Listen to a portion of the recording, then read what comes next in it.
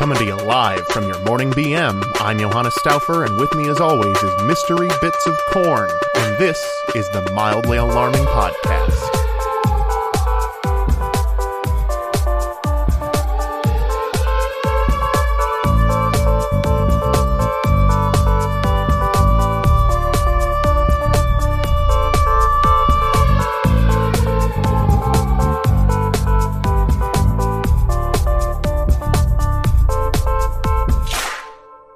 Episode 100, no bottom, just more barrel.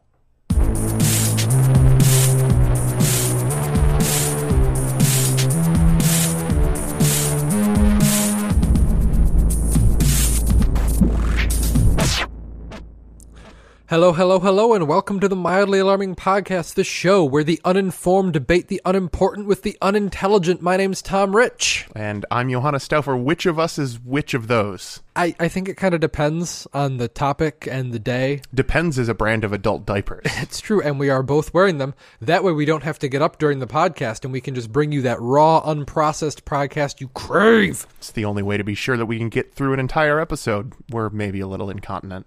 A little nothing. I'm not continent at all. I guess I'm an ocean in this analogy. I'm a little continent. So, Europe? Yeah, probably. It seems weird to me that Europe is a separate continent from Asia. It is weird. Like, that's pretty Eurocentric. Yeah. But then again, Europe's weird too, because, like, where else on the planet do you find that many countries crammed into that small of a space? Like, that's a lot of different stuff in a tiny little part of When the were world. the continents, like, decided? When was that codified? Probably by Europeans in, like, the 1800s. Well, because whenever I think about it being strange that, like, this is where like, I've brought it up in conversation before. That's really weird that Europe's its own continent. And then people are like, well, no, it's because of tectonic plates or whatever. But are there actually, like, is there a fault between Europe and Asia? I don't... Could Europe fall off of Russia if there were a big enough earthquake? I don't know, but I want to see Michael Bay direct that disaster movie. Yeah. No, wait, not Michael Bay. He doesn't do disaster movies. It's the other guy. James Cameron? Sure, we'll go with it. I can't think of the other guy's name. No, I don't know. I don't know that there's a tectonic plate there. I don't think there is. I think there's like a Eurasian plate, like it's all one big thing. I think you're right. Yeah. Plus, like the actual boundary isn't even like at a national border because Russia wanders over into Europe. Well, right. And then you've got like the Ural Mountains is the actual border. There could be sort of, yeah, so the mountains, like that's sort of the idea there. There's probably some tectonic whatnot going on in the Urals. I suppose, yeah. You need to bring your mic up, by the way. You're talking over top of it there. Do you need me to come help you? Yeah, I do. I'm leaving this in. I do. I have tiny, tiny little hands, and you are like some sort of Germanic barbarian. Which way does it go? The other, yeah, there. That better? Probably not, actually. Fair enough. I'm tempted to make an Aryan purity versus mongrelization joke here, but that's probably not okay at all. Probably not. Fair enough. All right, yeah. So the mic's working now. That's good. It's now up by my face a little bit more. We're good at this. Yeah. So yeah, I don't know if there's a tectonic plate, but it is weird. Like Europe is weird in that way. It's true. In that it's its own continent and in that it's got so many countries crammed at such a small space. Because most of them, you know, like they're smaller than most U.S. states. Like I'm pretty sure Michigan is as big as like all of France. Oh, it's certainly bigger than France. Yeah. I don't want to say certainly. I'm pretty sure it's bigger than France. It definitely is if you include the Upper Peninsula. You have to. That's part of Michigan. I know, but people wouldn't. They'd be like, "Oh yeah, I forgot about that." Yeah, it's always nice when maps leave it off. The Upers get real grumpy about that. But then sometimes they're like, "No, it's cool that we get left off. We're like a secret place." My dad worked for years for a company that was based in Germany, but he ran like the U.S. operations, and I'm sure this happened more than once, but he told me a story about some higher up at the parent company in Germany being really upset that like an order hadn't gone out in time or something, and the customer wasn't going to receive their product for like a couple extra days because of it. And this guy was like, when that happens, you get in the car and you drive it there yourself. And this was going from Michigan to California, and this guy just didn't have a concept of a nation that you couldn't drive across in like a few hours and just be home like and you missed dinner, but that's just, you do that for the company. Right. Not like, I'm going to drive to California, see you in 5 days. Yeah, there are significant parts of Michigan where that's impossible, let alone the entire continental United States. Yep. You go up to the UP and you're actually closer to Minneapolis than you are to Detroit. Like Marquette is like the fulcrum of that. You go any further west from there, you're better off heading for Minneapolis than you are to Detroit. You're better off heading to Minneapolis than Detroit in many cases. Pretty much anywhere. Yeah. But in terms of raw distance, unless you're trying to meet Eminem or Kid Rock. Does Eminem even live in Detroit anymore? I think so. Does he Kid still Rock hang out? does. Kid Rock hangs out up by Boyne City too. Yeah, somewhere up in that area where my wife's from. Yeah, her friend saw him paying his electric bill once. Someone, Elvis Costello or someone who's not even like Michigan-y at all, has a house on Torch Lake up where my family vacations. Yeah, a lot of famous folk go up there. It's a nice area. Place. They should share the wealth and buy me a house on Torch Lake. I'll give Kid Rock a call next time I see him. When we get podcast famous and start raking in all that podcast cash, because we've gotten a podcast record deal, and we're doing podcast tours. I love the idea of printing out our podcast on actual vinyl records. Yeah. For absolutely. people to listen to, like it's a Bill Cosby album. Yeah, it's better on vinyl. There's just a lot more, warmth to the sound. to the fart and poop jokes. Yeah. Not just that, but the fart and poop jokes recorded digitally. Good times. So what are we talking about on our board game podcast today? Kid Rock, the board game. Can we make that? I don't know that it exists, but dude, there is a Insane Clown Posse Road to Shangri-La board game. You have mentioned this to me. We need to find a copy, and we need to play it. We need to find a copy in such a way that does not allow any more money to go to the Insane Clown Posse. Actually, you know what? I'm fine with it. They can have it. If anyone knows where we can find a copy, because I'm not going to the internet and searching Amazon for that. I don't want that in my search history, and I'm just too lazy. That's true. But if anyone out there listening knows where we can find a copy of the ICP Road to Shangri-La board game, let us know. We will create the first and probably only video podcast of the Mildly Alarming Show to play Road to Shangri-La from the Insane Clown Posse. I'll do it. They're really the pride of Michigan, aren't they? Yep. My favorite Insane Clown Posse joke has got to be the Insane Clown Posse. Yeah. There's the fact that there's only two of them. That's not really an Insane Clown Posse. That's an Insane Clown Friendship. Who said that? I don't remember which comedian it was. That's pretty great. It's pretty good, though. So if you know who that was, let us know so we can give that person proper credit for borrowing their joke. I'll try to remember to look it up and put it in the show notes. So we were going to talk at the beginning of the show before we got distracted talking about incontinence and the Insane Clown Posse and whatever the hell else this was all about. We were going to talk about introducing new people to board games and introducing board games to new people and introducing new people games to boards and board people to games. My favorite is introducing boards to just people, new or otherwise. Are you introducing these boards quickly at face height? Yes, at high speed. Yes. You don't want to waste their time. You're like, board! And then you hit them with a board. You're talking about beating people with a hunk of wood, aren't you? Yeah. What else were we talking about? What else do we ever talk about? That's what board games are also. Just doing that repeatedly to someone. It's a board game. Yeah.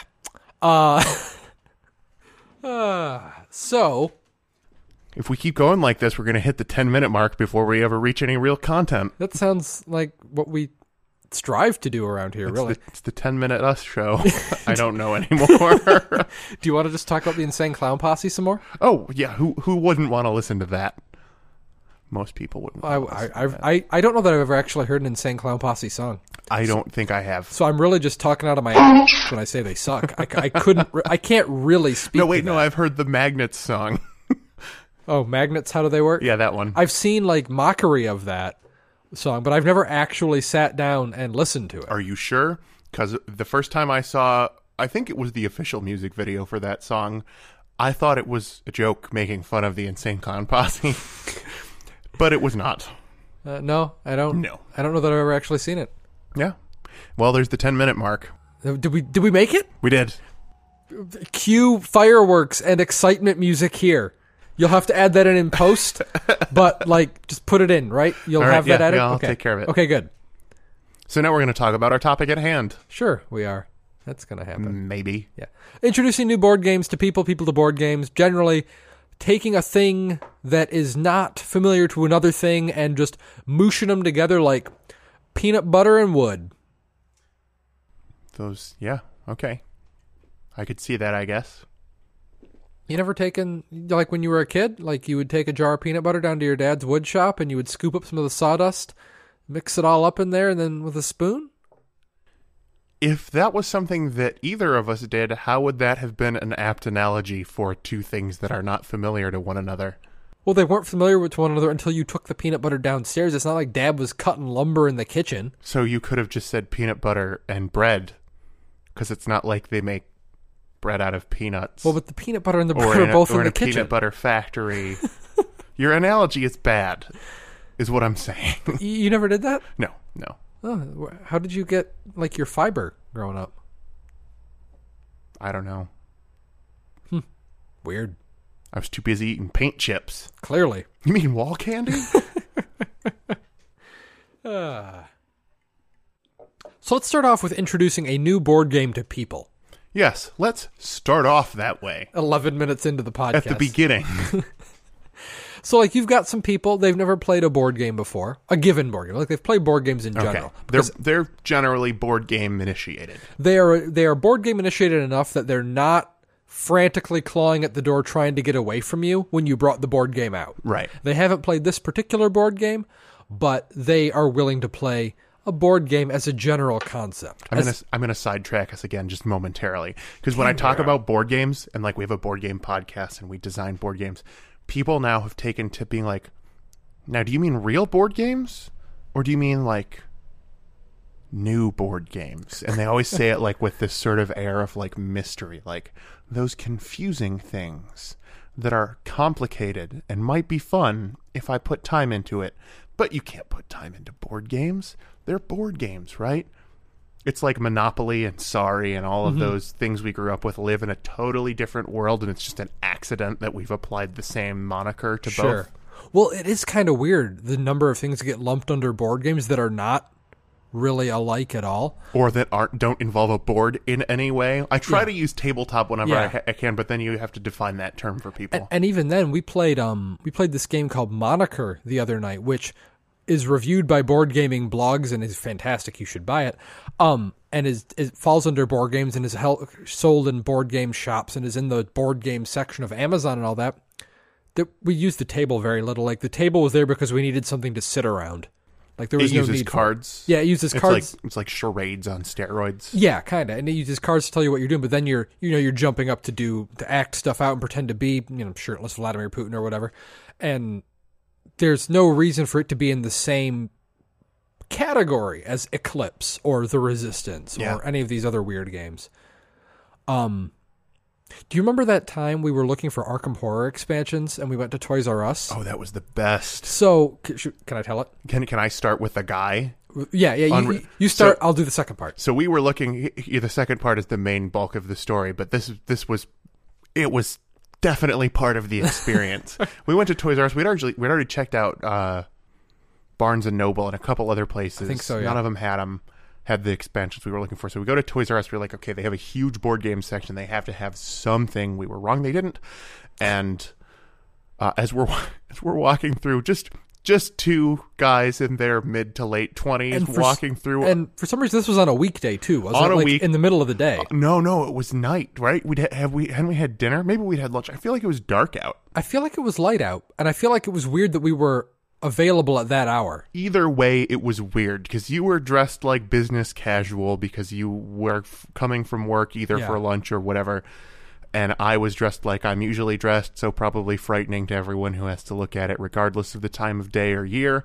and we walk into a mostly empty Toys R Us, and we're heading toward the board game section, and there's this like 50, 60-year-old like gray, beardy, grizzled guy standing at the one of those kiosks in the middle of the hall of the like walkway, looking at Legos and just like grunting unsettlingly to himself for the whole time we were there. Yeah, and we were not there briefly. No. We perused thoroughly, we asked for help, Yeah. and he was there beginning to end. He was still there when we left. He did not move from that spot. And he was wearing denim.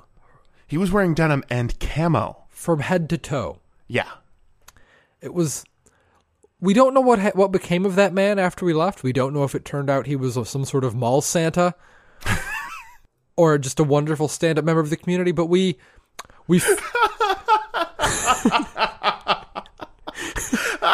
I'm sure right now we don't have any mall Santas that listen to the podcast, but if ever that happens in the past, I have no excuse for this. I agree 100% with what Tom just said. I forgot what I was saying.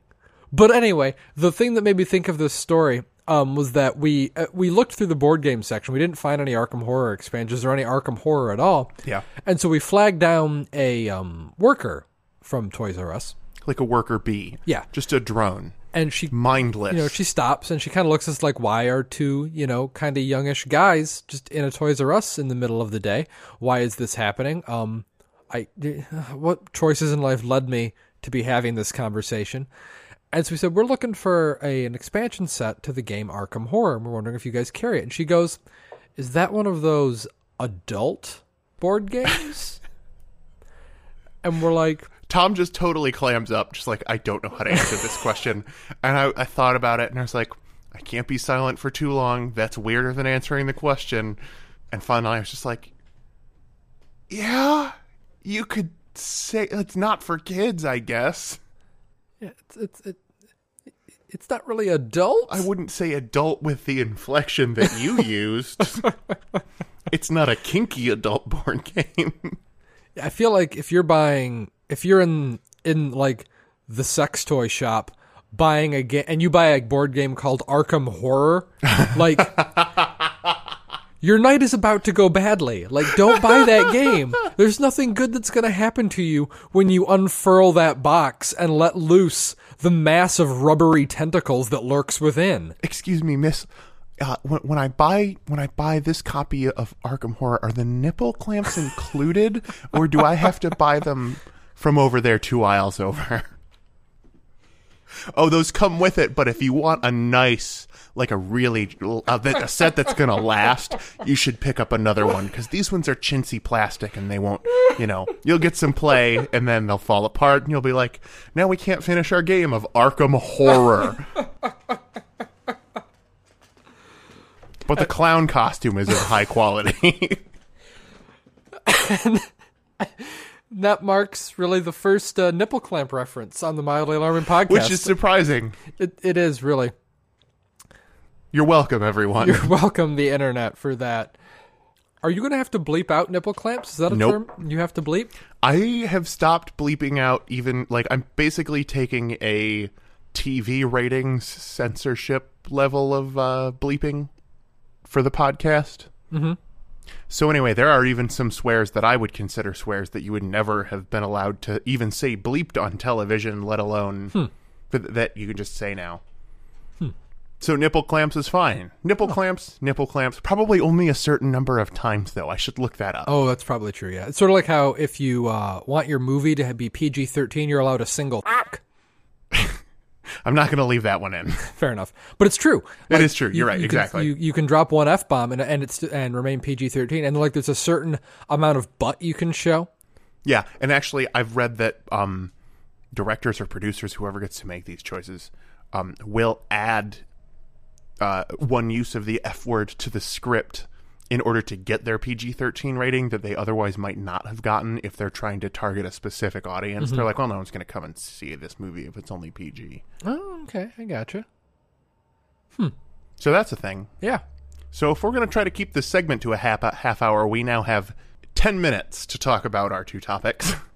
About introducing a new board game to a group of people that already play board games. Yeah, let's get back into that. Okay, how we can go. I like to start with the objective and work backward. Okay. So, like, if I'm going to introduce Eclipse, it's going to be like, your goal is to get the most victory points at the end of 9 rounds. How do you get victory points? You get them by doing A, B, and C. How do you do A?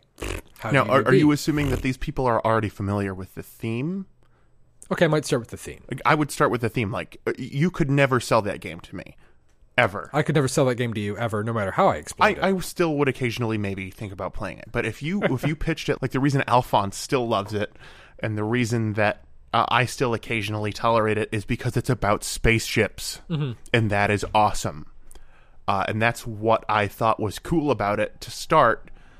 And the whole like upgrade your ship mechanic and all that cool stuff was great. And it wasn't until I realized that it had the potential to become this horrible bogged down quagmire of resource tracking nonsense that I was like, I don't know about that.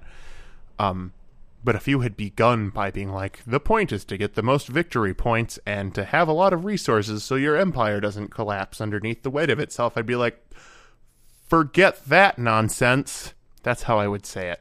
You would emphasize the F very heavily like that in order to suggest you were about to say a different word and then kind of head fake it? Yeah, and then I would take on a sort of sing-songy, childish, forget that nonsense voice, and that's how I would say it. And everyone would be like, oh, you. Sure. So you do need to keep the thematics in mind and all of that. But I think that, as a general thing, working back from the objective backward kind of gives players a sense of what they're trying to do and how these mechanics interact to get them toward their goal. One of the problems I often run into, or feel like I run into, or hallucinate that I run into, with explaining games and with the early playthroughs of a game, is that players don't understand how a given action they're taking is going to propel them toward victory. Mm-hmm. You know what I mean? Yeah. And so by starting with the end state where you're trying to get and working your way backward to the individual actions you'll take, that can kind of help the players to fit everything together. I'm making very vigorous hand gestures right now for the readers at home. Oh, we can hear them, and they're listeners, you stupid ass. So there is sort of a distinction to be made, I guess, between, like, introducing people who are interested in board games and maybe interested in the specific style of board game that you're introducing, and tricking people into playing a board game they don't think they'll like. And maybe they're wrong. Like, sometimes there's value in that. Mm-hmm. Sometimes being like, listen, it's about spaceships, and I know maybe the mechanics don't sound interesting, but spaceships. Maybe they'll end up liking it. We haven't made any good games about spaceships yet. We should do that. We've had a lot of good concepts about spaceships. Yeah. We just haven't really gotten there just yet. What if we made a spaceship racing game? I'd be down. Really? Yeah. Because a spaceship race doesn't necessarily have to go in a closed loop. It could be like a Kessel Run type thing. Right. Or like did you ever see the movie Hidalgo with Viggo Mortensen? Yes, but for reasons that you and no one else would understand, it was horrible. Let's just say I was with a person. Fair enough. I actually have never seen it, but I just know the premise. Yeah. So we could make a spaceship race like that, too, where it's like you race your spaceship from planet A to planet Zebulon, and you win if you get there first. Zebulon is Z in Zebulonese, of all things. Yeah. They like to be last. They're a very humble people. Also terrible spaceship racers. Not great at no. racing spaceships. They don't really get it. But, they got a lot of heart, and, like... In fact, they have 4 hearts. They have 4 hearts, yeah. And, but, like, 2, like... Take that, Doctor Who. They're real friendly in the spaceship pits, too. Like, you can go over and just chat with them. They'll be all up, and they'll be like, yeah. Spaceship pits. Yeah, glad you're hanging out with us. And, like, they'll lend you parts for your spaceship. They'll come over, Yeah. Real bad move competitively, but very kind of them. Very kind. A deeply nice group of people isn't the right word, because they're not, but... Right. Creatures. Entities. Yeah. Amorphous, occasionally tentacled, trigendered beings. Right, with 4 hearts. Yeah. Octocardio. Wait. Tetracardio. There we go. That's much better, because that's the right number.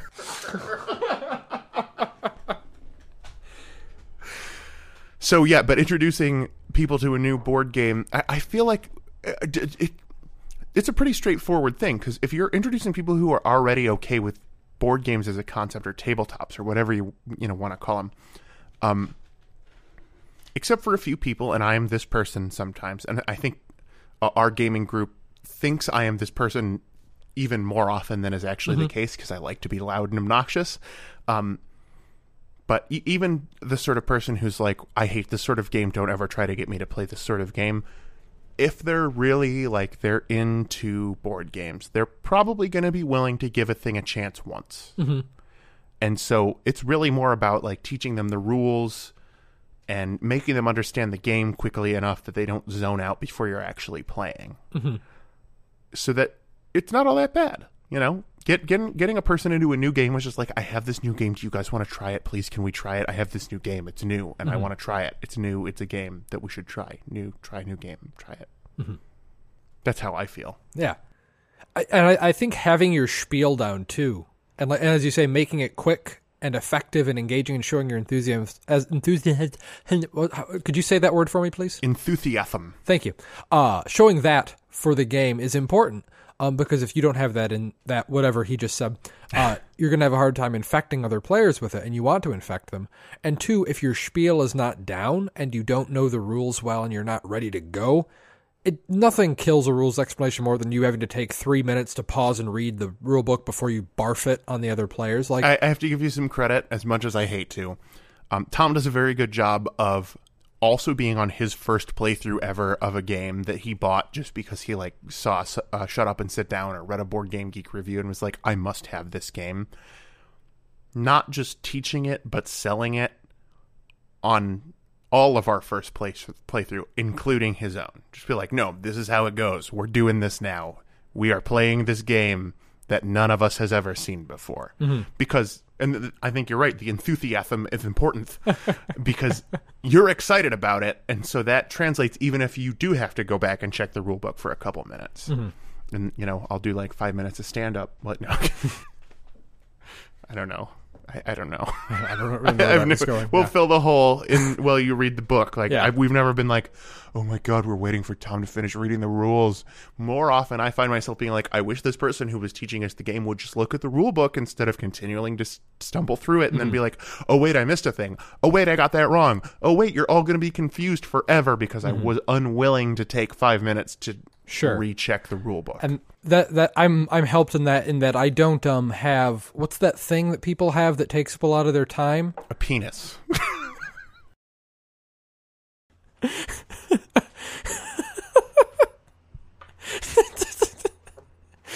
You can't see it, readers, but he is so pleased with himself right now. With myself. No, I'm gonna give myself a merit badge when I get home. A social life is what I was trying to prompt there, so I have time to look at the rulebook a couple times before we actually get together and play. Yeah, but the other thing, too, is that getting it right in the rules explanation, getting it right the first time, too, is important because nothing kind of poops somebody on a game long-term than if they're playing their first time through and they think they're doing well, and they're like, oh, no, you can't actually do the thing you've been planning for 8 turns. It's illegal. F*** you. You just can't do that. Yeah, because you got a rule wrong in that way. And that's where board games are nice because you can be flexible. You can be like, well, we've been playing this rule wrong for 3 rounds already. Let's just keep playing it that way and we'll get it right next time. You can just kind of call it by ear that way, and it's nice. It's so many of the things that we talk about on this show, as though we are, if not experts, at least have experience. It's just 1,000% subjective. It depends on the people. It depends on the dynamic between the people. It depends on the game. It depends on the temperature in the room. Depends on the quantity of liquor consumed. I was getting there. Oh, sorry. Yeah, I was going to say how drunk you are. Yours was much more scientific.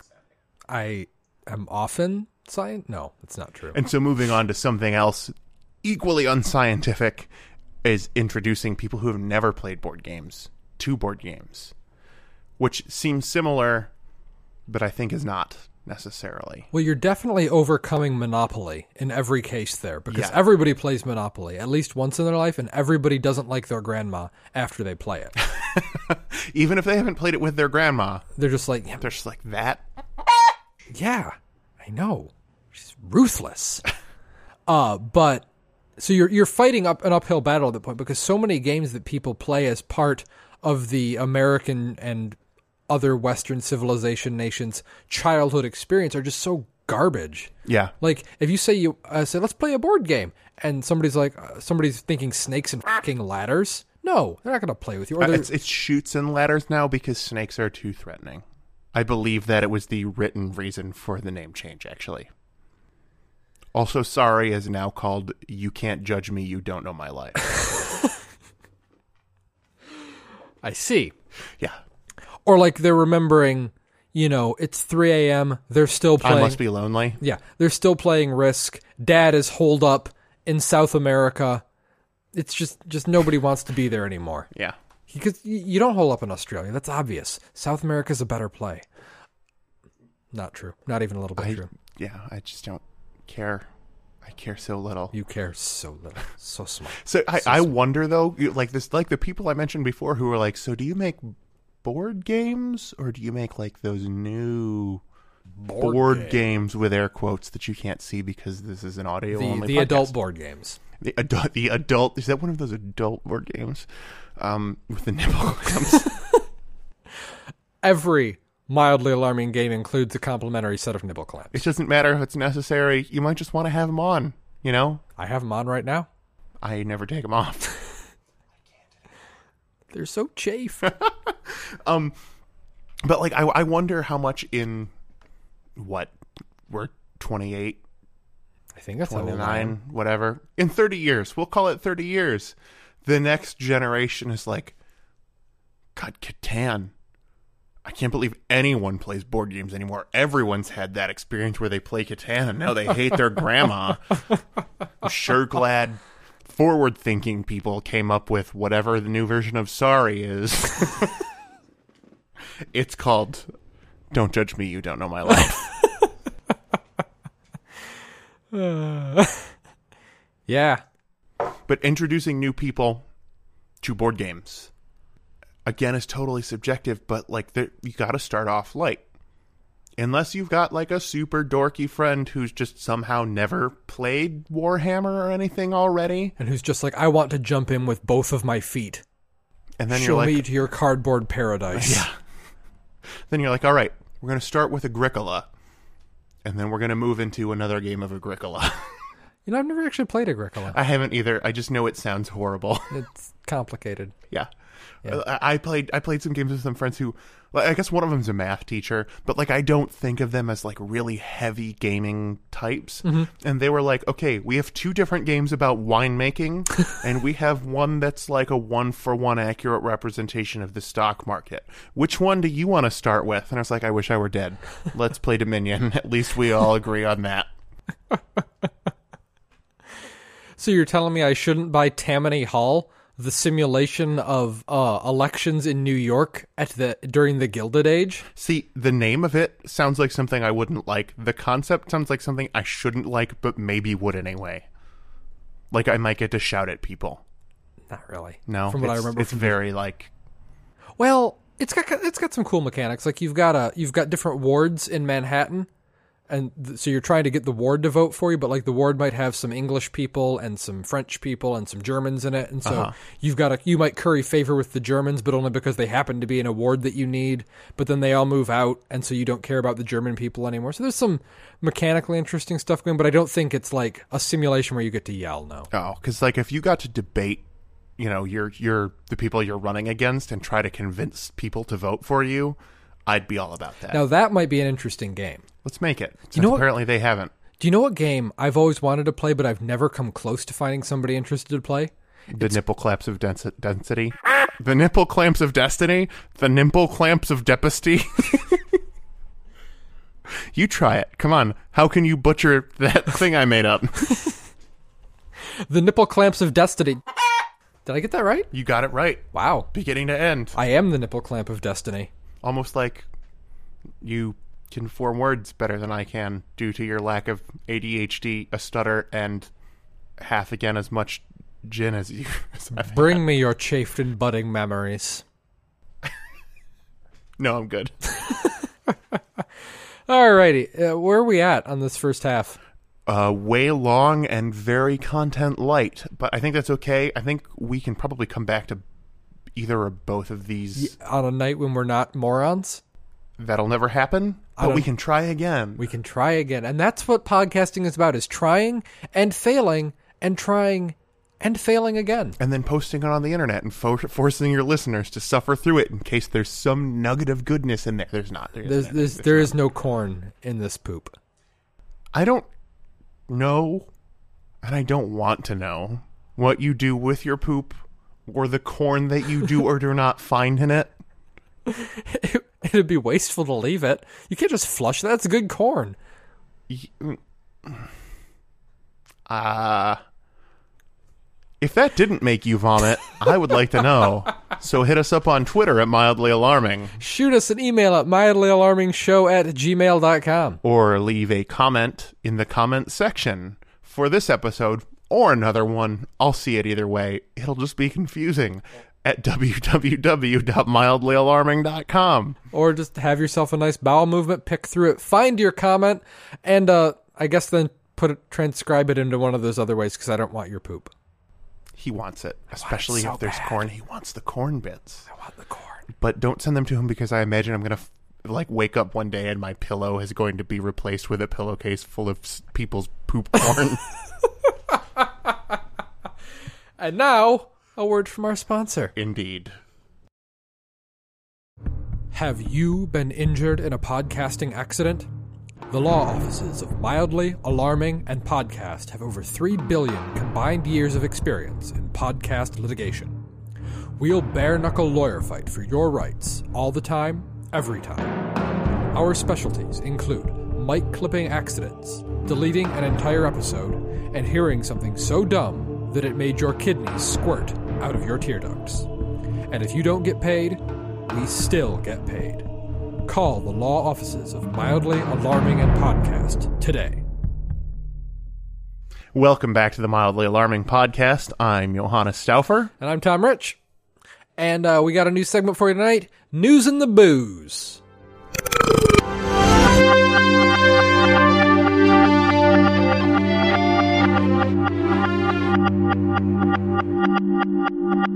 All of the alcohol-related news that's fit to talk about on the internet in a podcast about board games. You almost said fit to print because you think our listeners are readers.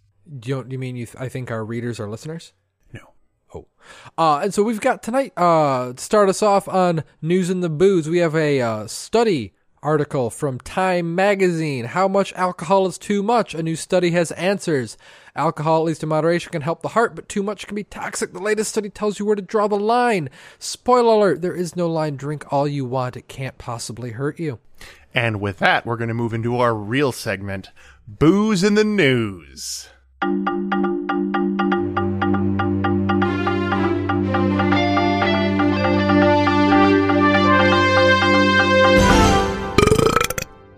Bringing it back in with one of the best headlines I've seen in quite some time. There's not a whole lot of content in this article, but just bear with me.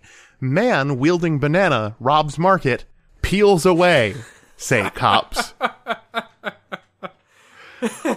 Everything about this is great. This dude straight up robbed a supermarket with a banana that he stuck underneath his shirt, stuck it in there and just pointed it, and there he's like, give me the money. And then rode off on a bicycle. He rode off on a bicycle. Did he get the money? Oh, yeah, he got the money. They don't even know how much. According to the police, the suspect took an undetermined amount of money and fled the scene on a bicycle.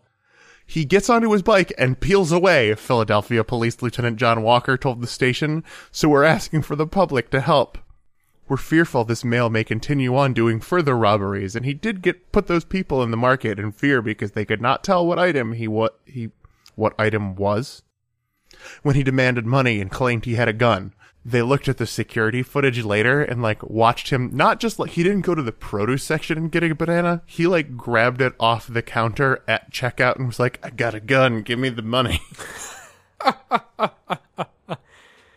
So it's like a dad joke of a headline that happened in a dad joke of a real event where a guy robbed a store for actual money and then got away with it. By using a banana. With a banana. That's pretty great. It kind of, gives us hope for our budding criminal careers. Yeah. So How? anyway, what? Never mind. Okay. Carry on. So I got an article for us. This one comes from I hope I'm pronouncing this right, the Book, and book.com, and it's spelled BBC. Oh. I thought you were saying some sort of like Inuit word I didn't know. No, Book. I imagined a lot of K's and H's that were silent. No, just a B, and a C. Okay. That's how you pronounce that, right? Sure. Okay. And the article headline is Mysterious Giant Sharks May Be Everywhere. So that's terrifying. That is terrifying. It is alarming in a not at all mild way. No. It's like- regular alarming. Just maybe even very alarming. Mysterious giant sharks may Mysterious. be everywhere. Yeah, after I read this, I checked under my couch, I checked under my bed and behind both of my bookshelves. I went out and opened the trunk of my car. I lifted Johannes's shirt to be sure nothing was hiding in there. Nothing but boobs. Nothing but boob. And also our friend Gary, for some reason, was up ins. Oh, yeah. He's sometimes there. Makes sense. Yeah. It explains the insane fluctuations in my weight each morning when I weigh myself. That would. Yep. Yeah, having a Gary. Sometimes there's a Gary, and sometimes there's not. Yeah, having a Gary clinging to your underboob would probably just It's all swap. It would make up a in there. difference. Yeah. Makes it real warm, too. I would imagine. And moist. Yeah. But, yeah, these mysterious giant sharks, they might be everywhere. So you should check and be sure that one's not in your own home. The actual article discusses Greenland sharks, which are a sort of shark that's not well documented. They live very deep in very cold water. And sort of the subheadline is Greenland sharks are absurdly slow and mostly blind, yet they may have spread far beyond the Arctic waters they are known from. And then the webpage is all jacked, so I can't read how that sentence ends. Weird. Is that the shark that has, like, an absurd amount of uric acid just, like, in its system that they bury? And, like, it ferments and becomes even more disgusting? You talking about how, like in Iceland, they do that? Yeah. Yeah, I don't know if it's that type of shark. I think it's that shark. But the article was actually very long, so I didn't read the whole thing because I am... Illiterate. Yes. That's the word you're looking for. Right. But there's a lot of detail in there about Greenland sharks and how scientists think about them and whatnot. But I just really think we all need to be more aware about them because apparently they could be freaking anywhere. Yeah, you said it and I missed, like, mysterious was a really good leading word. Mysterious giant sharks may be everywhere. I just knocked my microphone stand over. I just pictured these, like, ethereal ghost sharks just swimming through the air. Like maybe one's passing through your head right now. Who knows? It sounds amazing. Isn't there a movie like on the Sci-Fi Channel called Ghost Shark?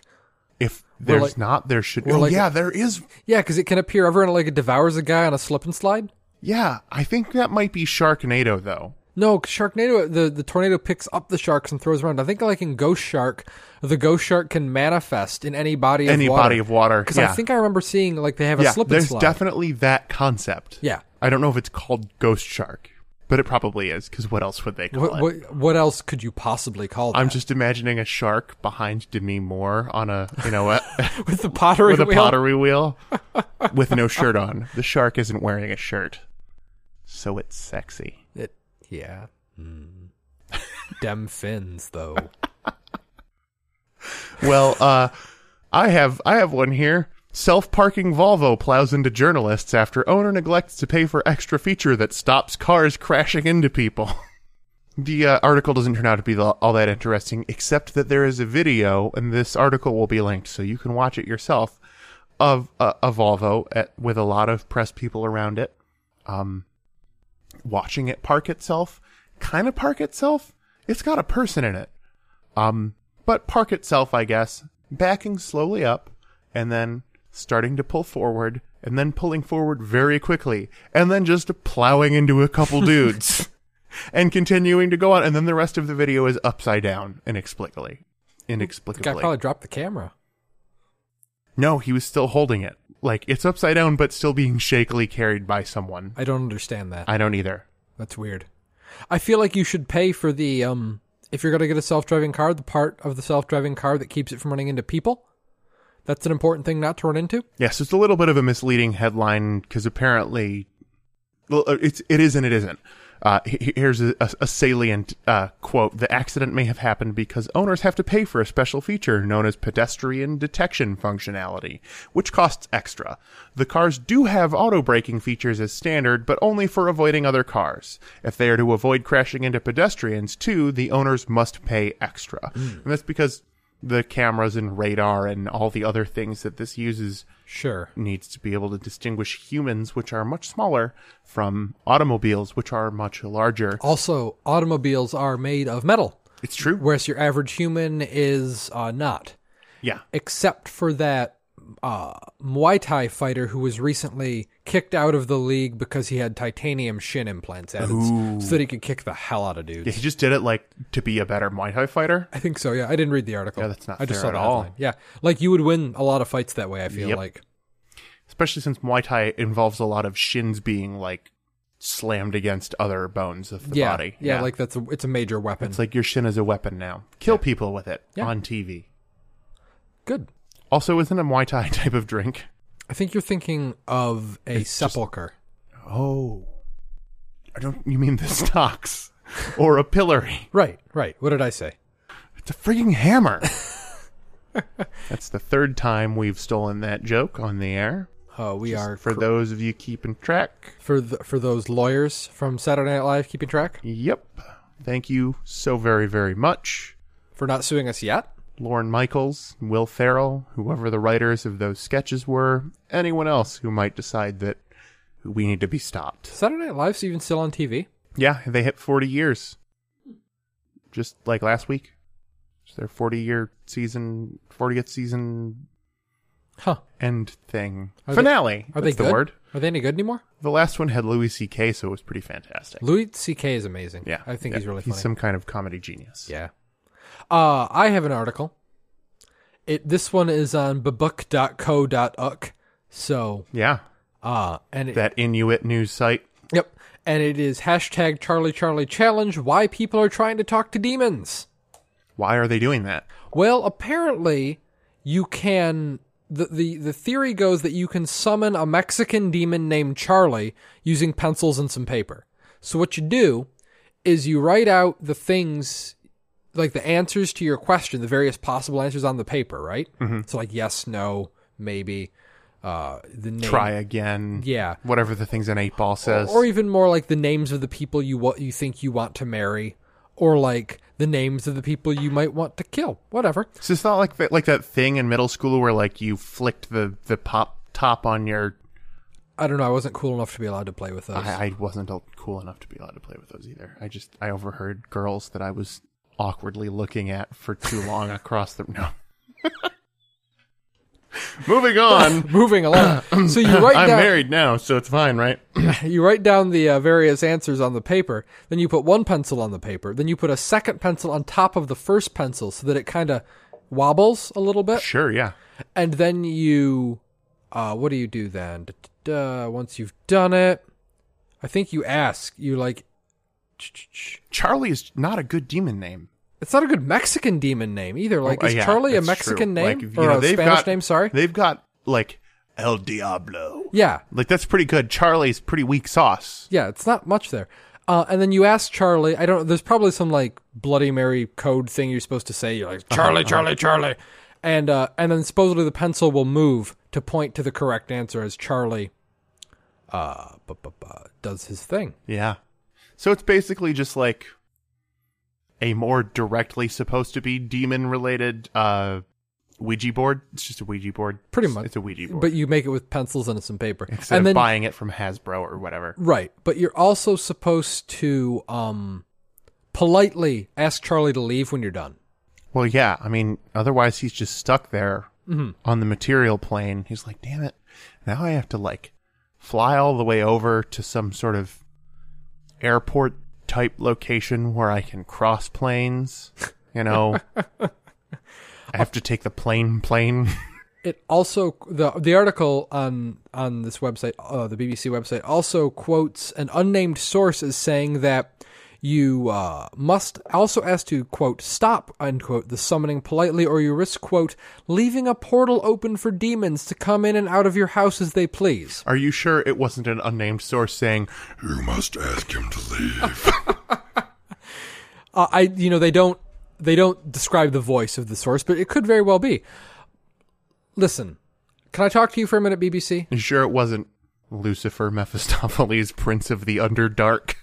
Could be. Or whoever. Can we talk to the BBC for a moment? Hey, BBC. Can we talk to them? Oh, yeah. Is that allowed? Yep. Okay, listen.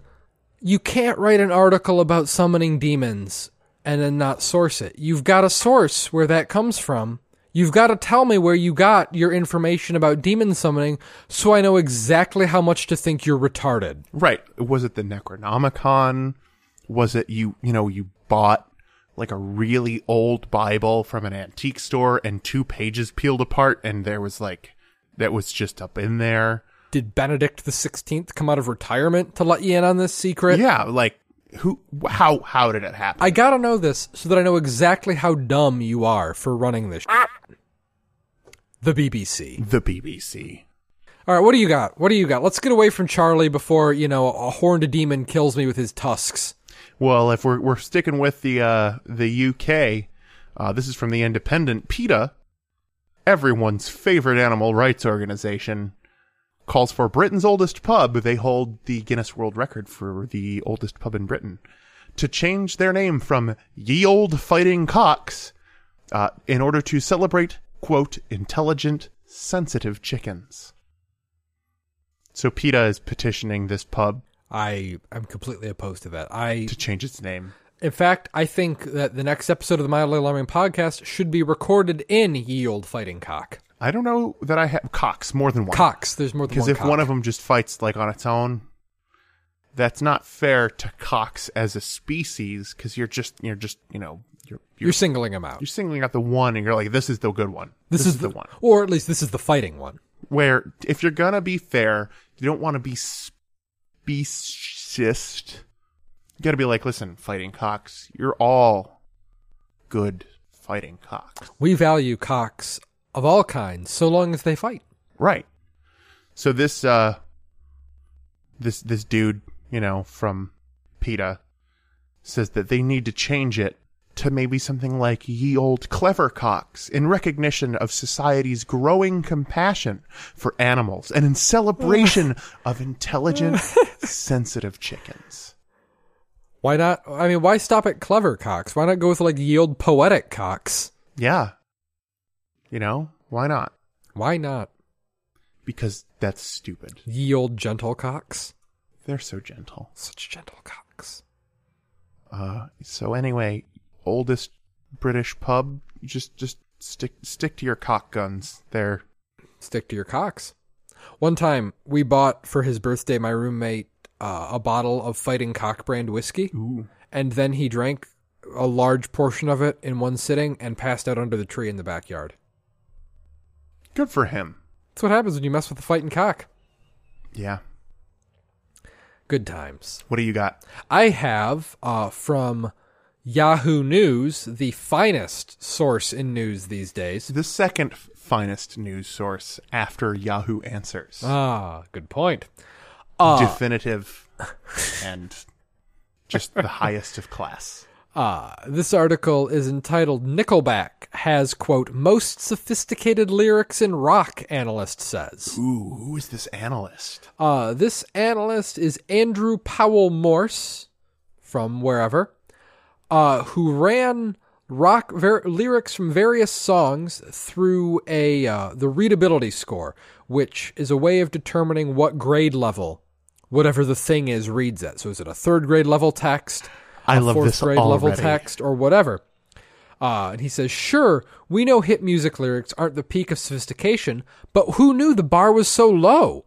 Well, the bar is actually getting lower. These averages have really been on the decline over the last 10 years. He found, and this is going to be surprising, that of the genres he analyzed, pop, rock, R&B/hip-hop, and country, it was country that had the smartest lyrics. Okay. And apparently it's because country music is full of, and this is the analyst, country music is full of words like hallelujah, cigarettes, hillbilly, and tackle box. Add to that long place names like Cincinnati, Louisville, Mississippi, and Louisiana, and country has a serious advantage over the competition. That's certainly an advantage. And unfortunately for R&B and hip-hop and pop, LA and New York, they just don't score as high on the readability index as Mississippi or Louisiana. And when it came to analyzing individual singers, Eminem is the best hip-hop artist in terms of the readability index.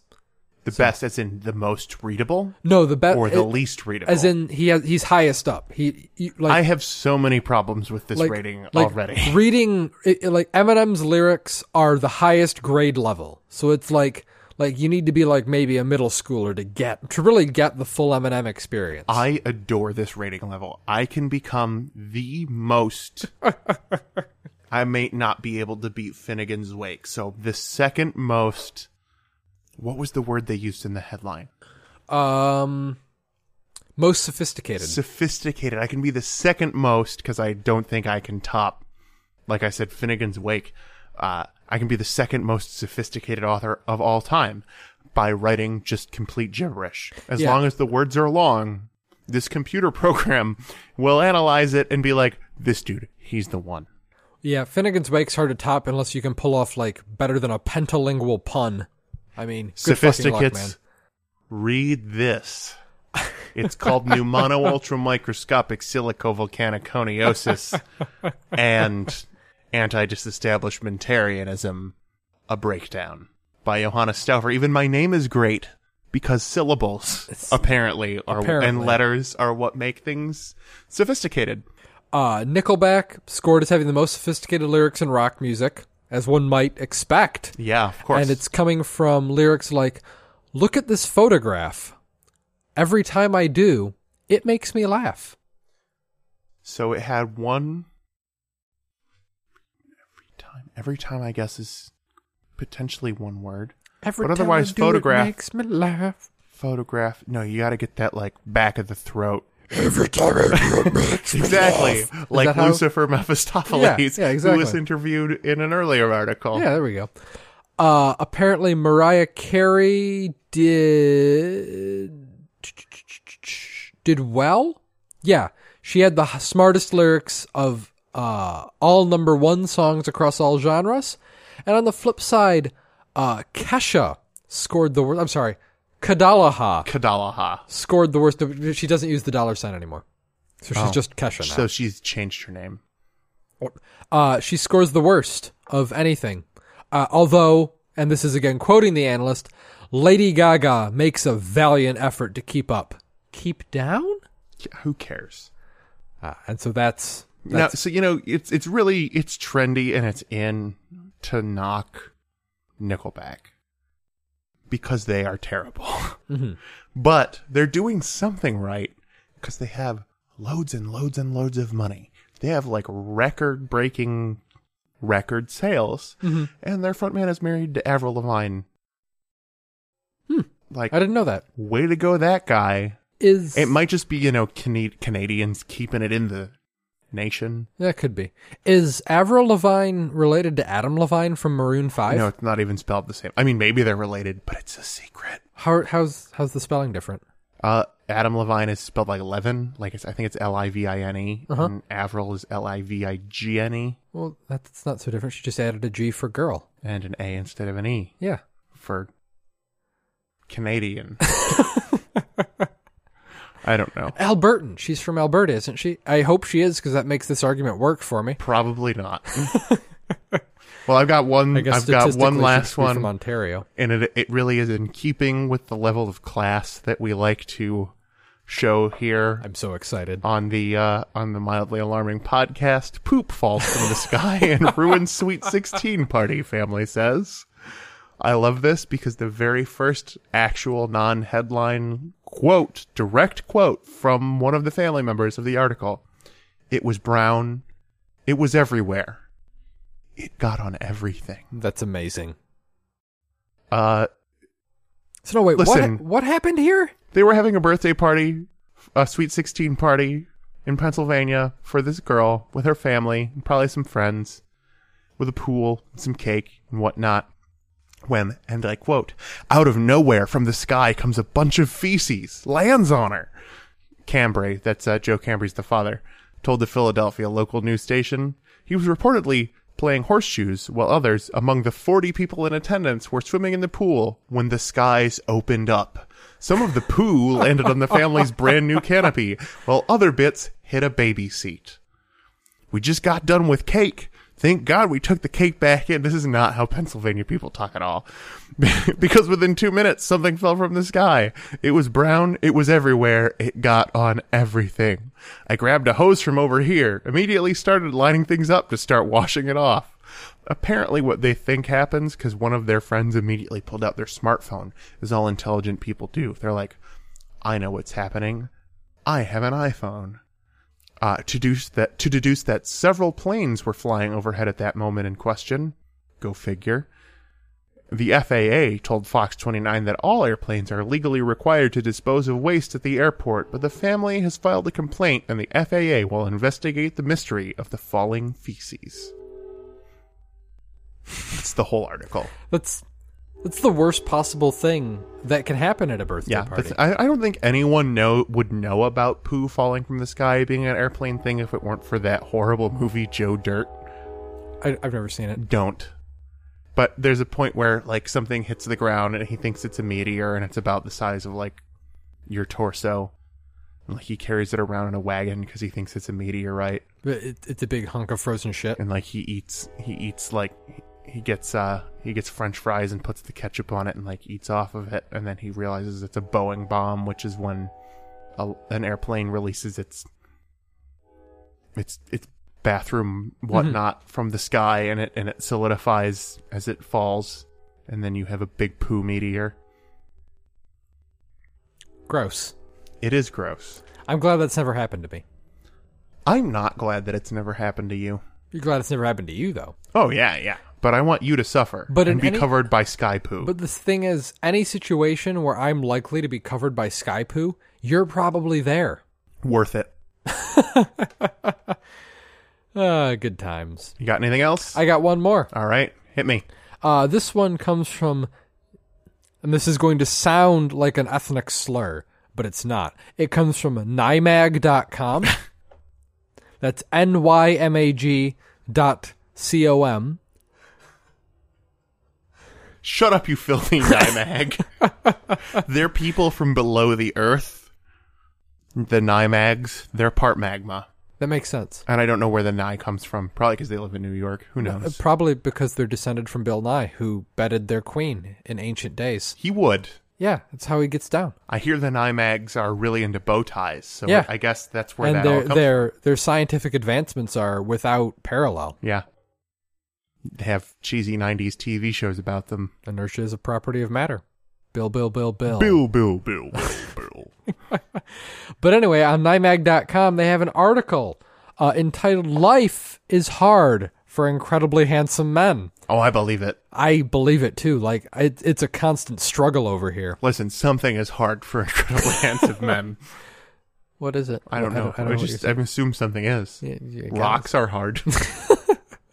But a new study seems to confirm what we'll call the, quote, Kit Harington effect, which holds that a man's hunkiness may in fact prove an obstacle to his career. Should I know who and or what a Kit Harington is? Maybe. I'm only like 48% sure it's the guy who plays Jon Snow on A Game of Thrones.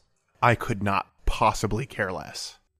Fair enough. I don't know. You might care because he's constantly got this kind of goofy look on his face.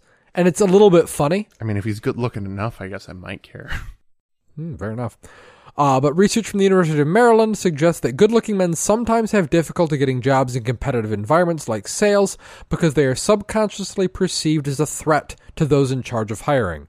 Translation, hiring managers think pretty boys are so pretty that they're going to take their jobs, and so they don't hire them to begin with, apparently. You are correct. He's in Game of Thrones. Okay. Does he play Jon Snow? He looks like that guy. I didn't bother to go to IMDb and figure it out. I just looked at what Giggle told me. Fair enough. He's really good at looking like he knows nothing, Jon Snow. We can't be friends anymore.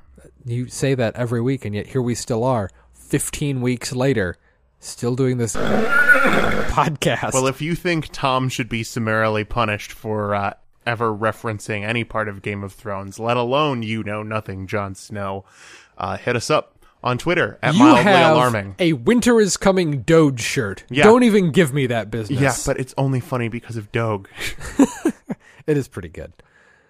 My older brother Ricky, who now I can make listen to this episode because I called him out in it, hates that I have that shirt because of Doge, which is the only reason I have that shirt. He doesn't hate it because it's Game of Thrones? I would think he would hate Game of Thrones more than almost anything. He probably wouldn't like Game of Thrones, but I think he senses which part of it I like and needs to be mad at me about it. That's fair. So that's where we are. It's sort of like how he senses anything that brings us joy in life and then mocks us for it. Yeah, it's good to have an older brother. I'm glad you can sort of inherit mine in a kind of weird way. Yeah, that you're my son, I guess. That still doesn't make sense. How is that inheritance? I don't know. I don't know what's happening. If you're as confused as we are about genealogy, hit us up on Twitter at Mildly Alarming. If you can tell me whether or not genealogy is the study of genies, send us an email at mildlyalarmingshow@gmail.com. It isn't. Or maybe it is. I hope it is. If you have an opinion, one way or the other, you can leave a comment on the website at www.mildlyalarming.com. You could also leave a 5-star review in which you just talk about genies on iTunes, and you could probably review or give stars or some number of other things on Stitcher, but we're also there at Stitcher. Just go to the website and find the Stitcher link. It's there. Or you can just roll up your shirt and percuss out your comment in Morse code on your belly, and we'll get it. I'll hear it. I can hear all belly sounds all the time from everywhere. That sounds awful. It gets distracting. We'll see you next week. Cheers. And that's how it all ended. I don't know that we changed the world with our little podcast, but I do know we changed each other.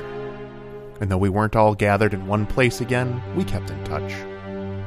Alphonse moved to Montana, where he became a big name on the rodeo circuit. He was gored by a bull in 1983 and had his digestive tract replaced with old PVC tubing. These days, he live tweets the brunch buffet at the Golden Corral. Gary's podcast ran for 11 seasons, won 6 Peabody Awards and 2 Pulitzer Prizes. In 2008, he was named America's ambassador to Ecuador, where he died in a tragic sea turtle accident. Devin turned out to have been a hallucination the whole time. He became an accountant and lives in Fort Lauderdale. The 5-Minute Geek Show was scoured by vengeful fire from the sky. Tom Rich disappeared for a while after the podcast. He resurfaced last year with a huge beard, massive fangs, lengthy claws, and it might have been a bobcat actually now that I think about it. I still have no idea where he went. And me? Well, I stayed right here. Settled down, built a go-kart, had 11 kids and a rented mule, recorded a retrospective on my podcasting days. I know you can't go back, but sometimes when I smell podcasts in the wind or hear someone gurgle into a microphone, I think back on what a dumb butthole Tom was, mix myself another G&T, and smile.